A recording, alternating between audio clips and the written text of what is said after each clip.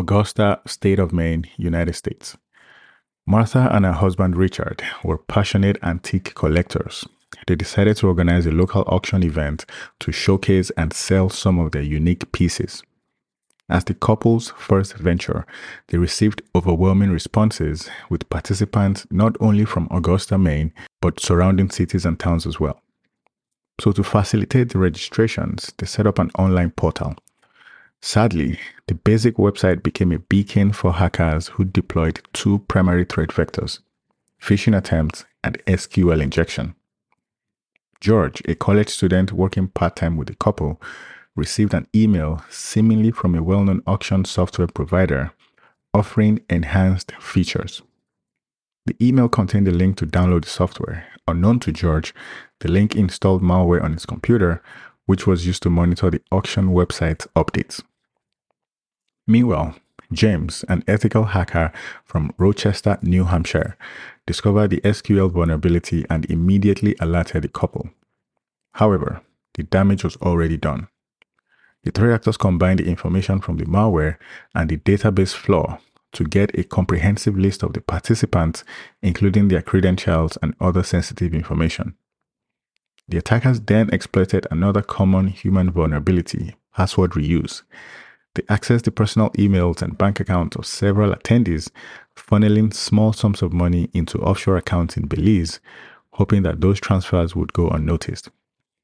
The incident not only financially impacted Martha and Richard, but tarnished their reputation in the tight-knit community of antique collectors.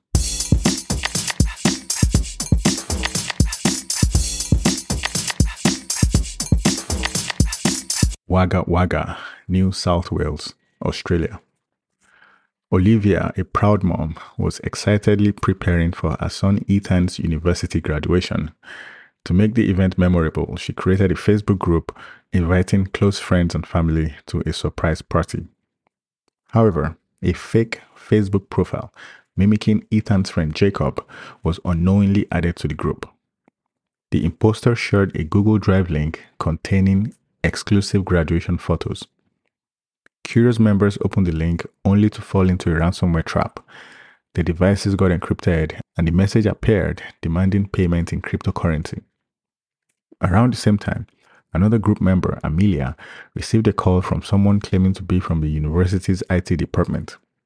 The imposter mentioned an urgent security patch needed on her device to view the live stream of the graduation ceremony.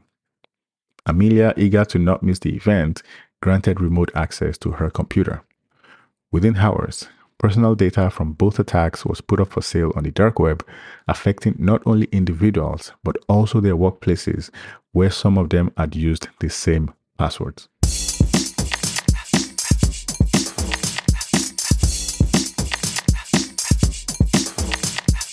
Mombasa County, Kenya.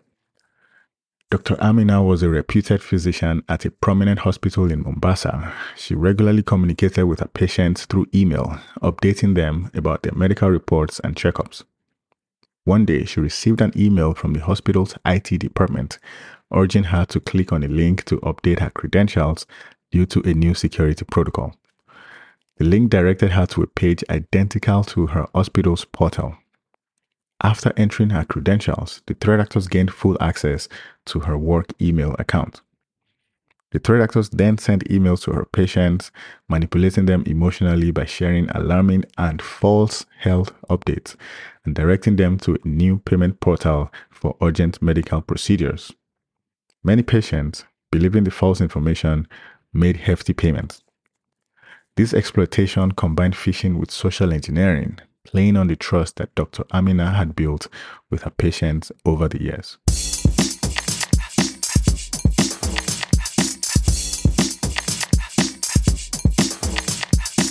Ghent, East Flanders Province, Belgium.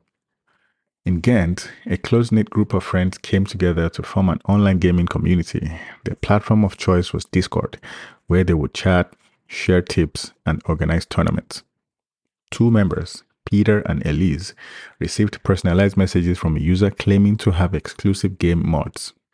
Their excitement overshadowed caution, and they downloaded files. Meanwhile, another member, Lars, received an email mimicking Discord support team. They mentioned a potential breach and requested him to change his password via an embedded link. Falling for it, Lars' account was hijacked, which gave the threat actors access to the group's private servers. So now using both accesses, the hackers launched scams, sold fake in-game merchandise, and stole sensitive data. The group invariably learned a hard lesson on the importance of skepticism, even in familiar digital spaces.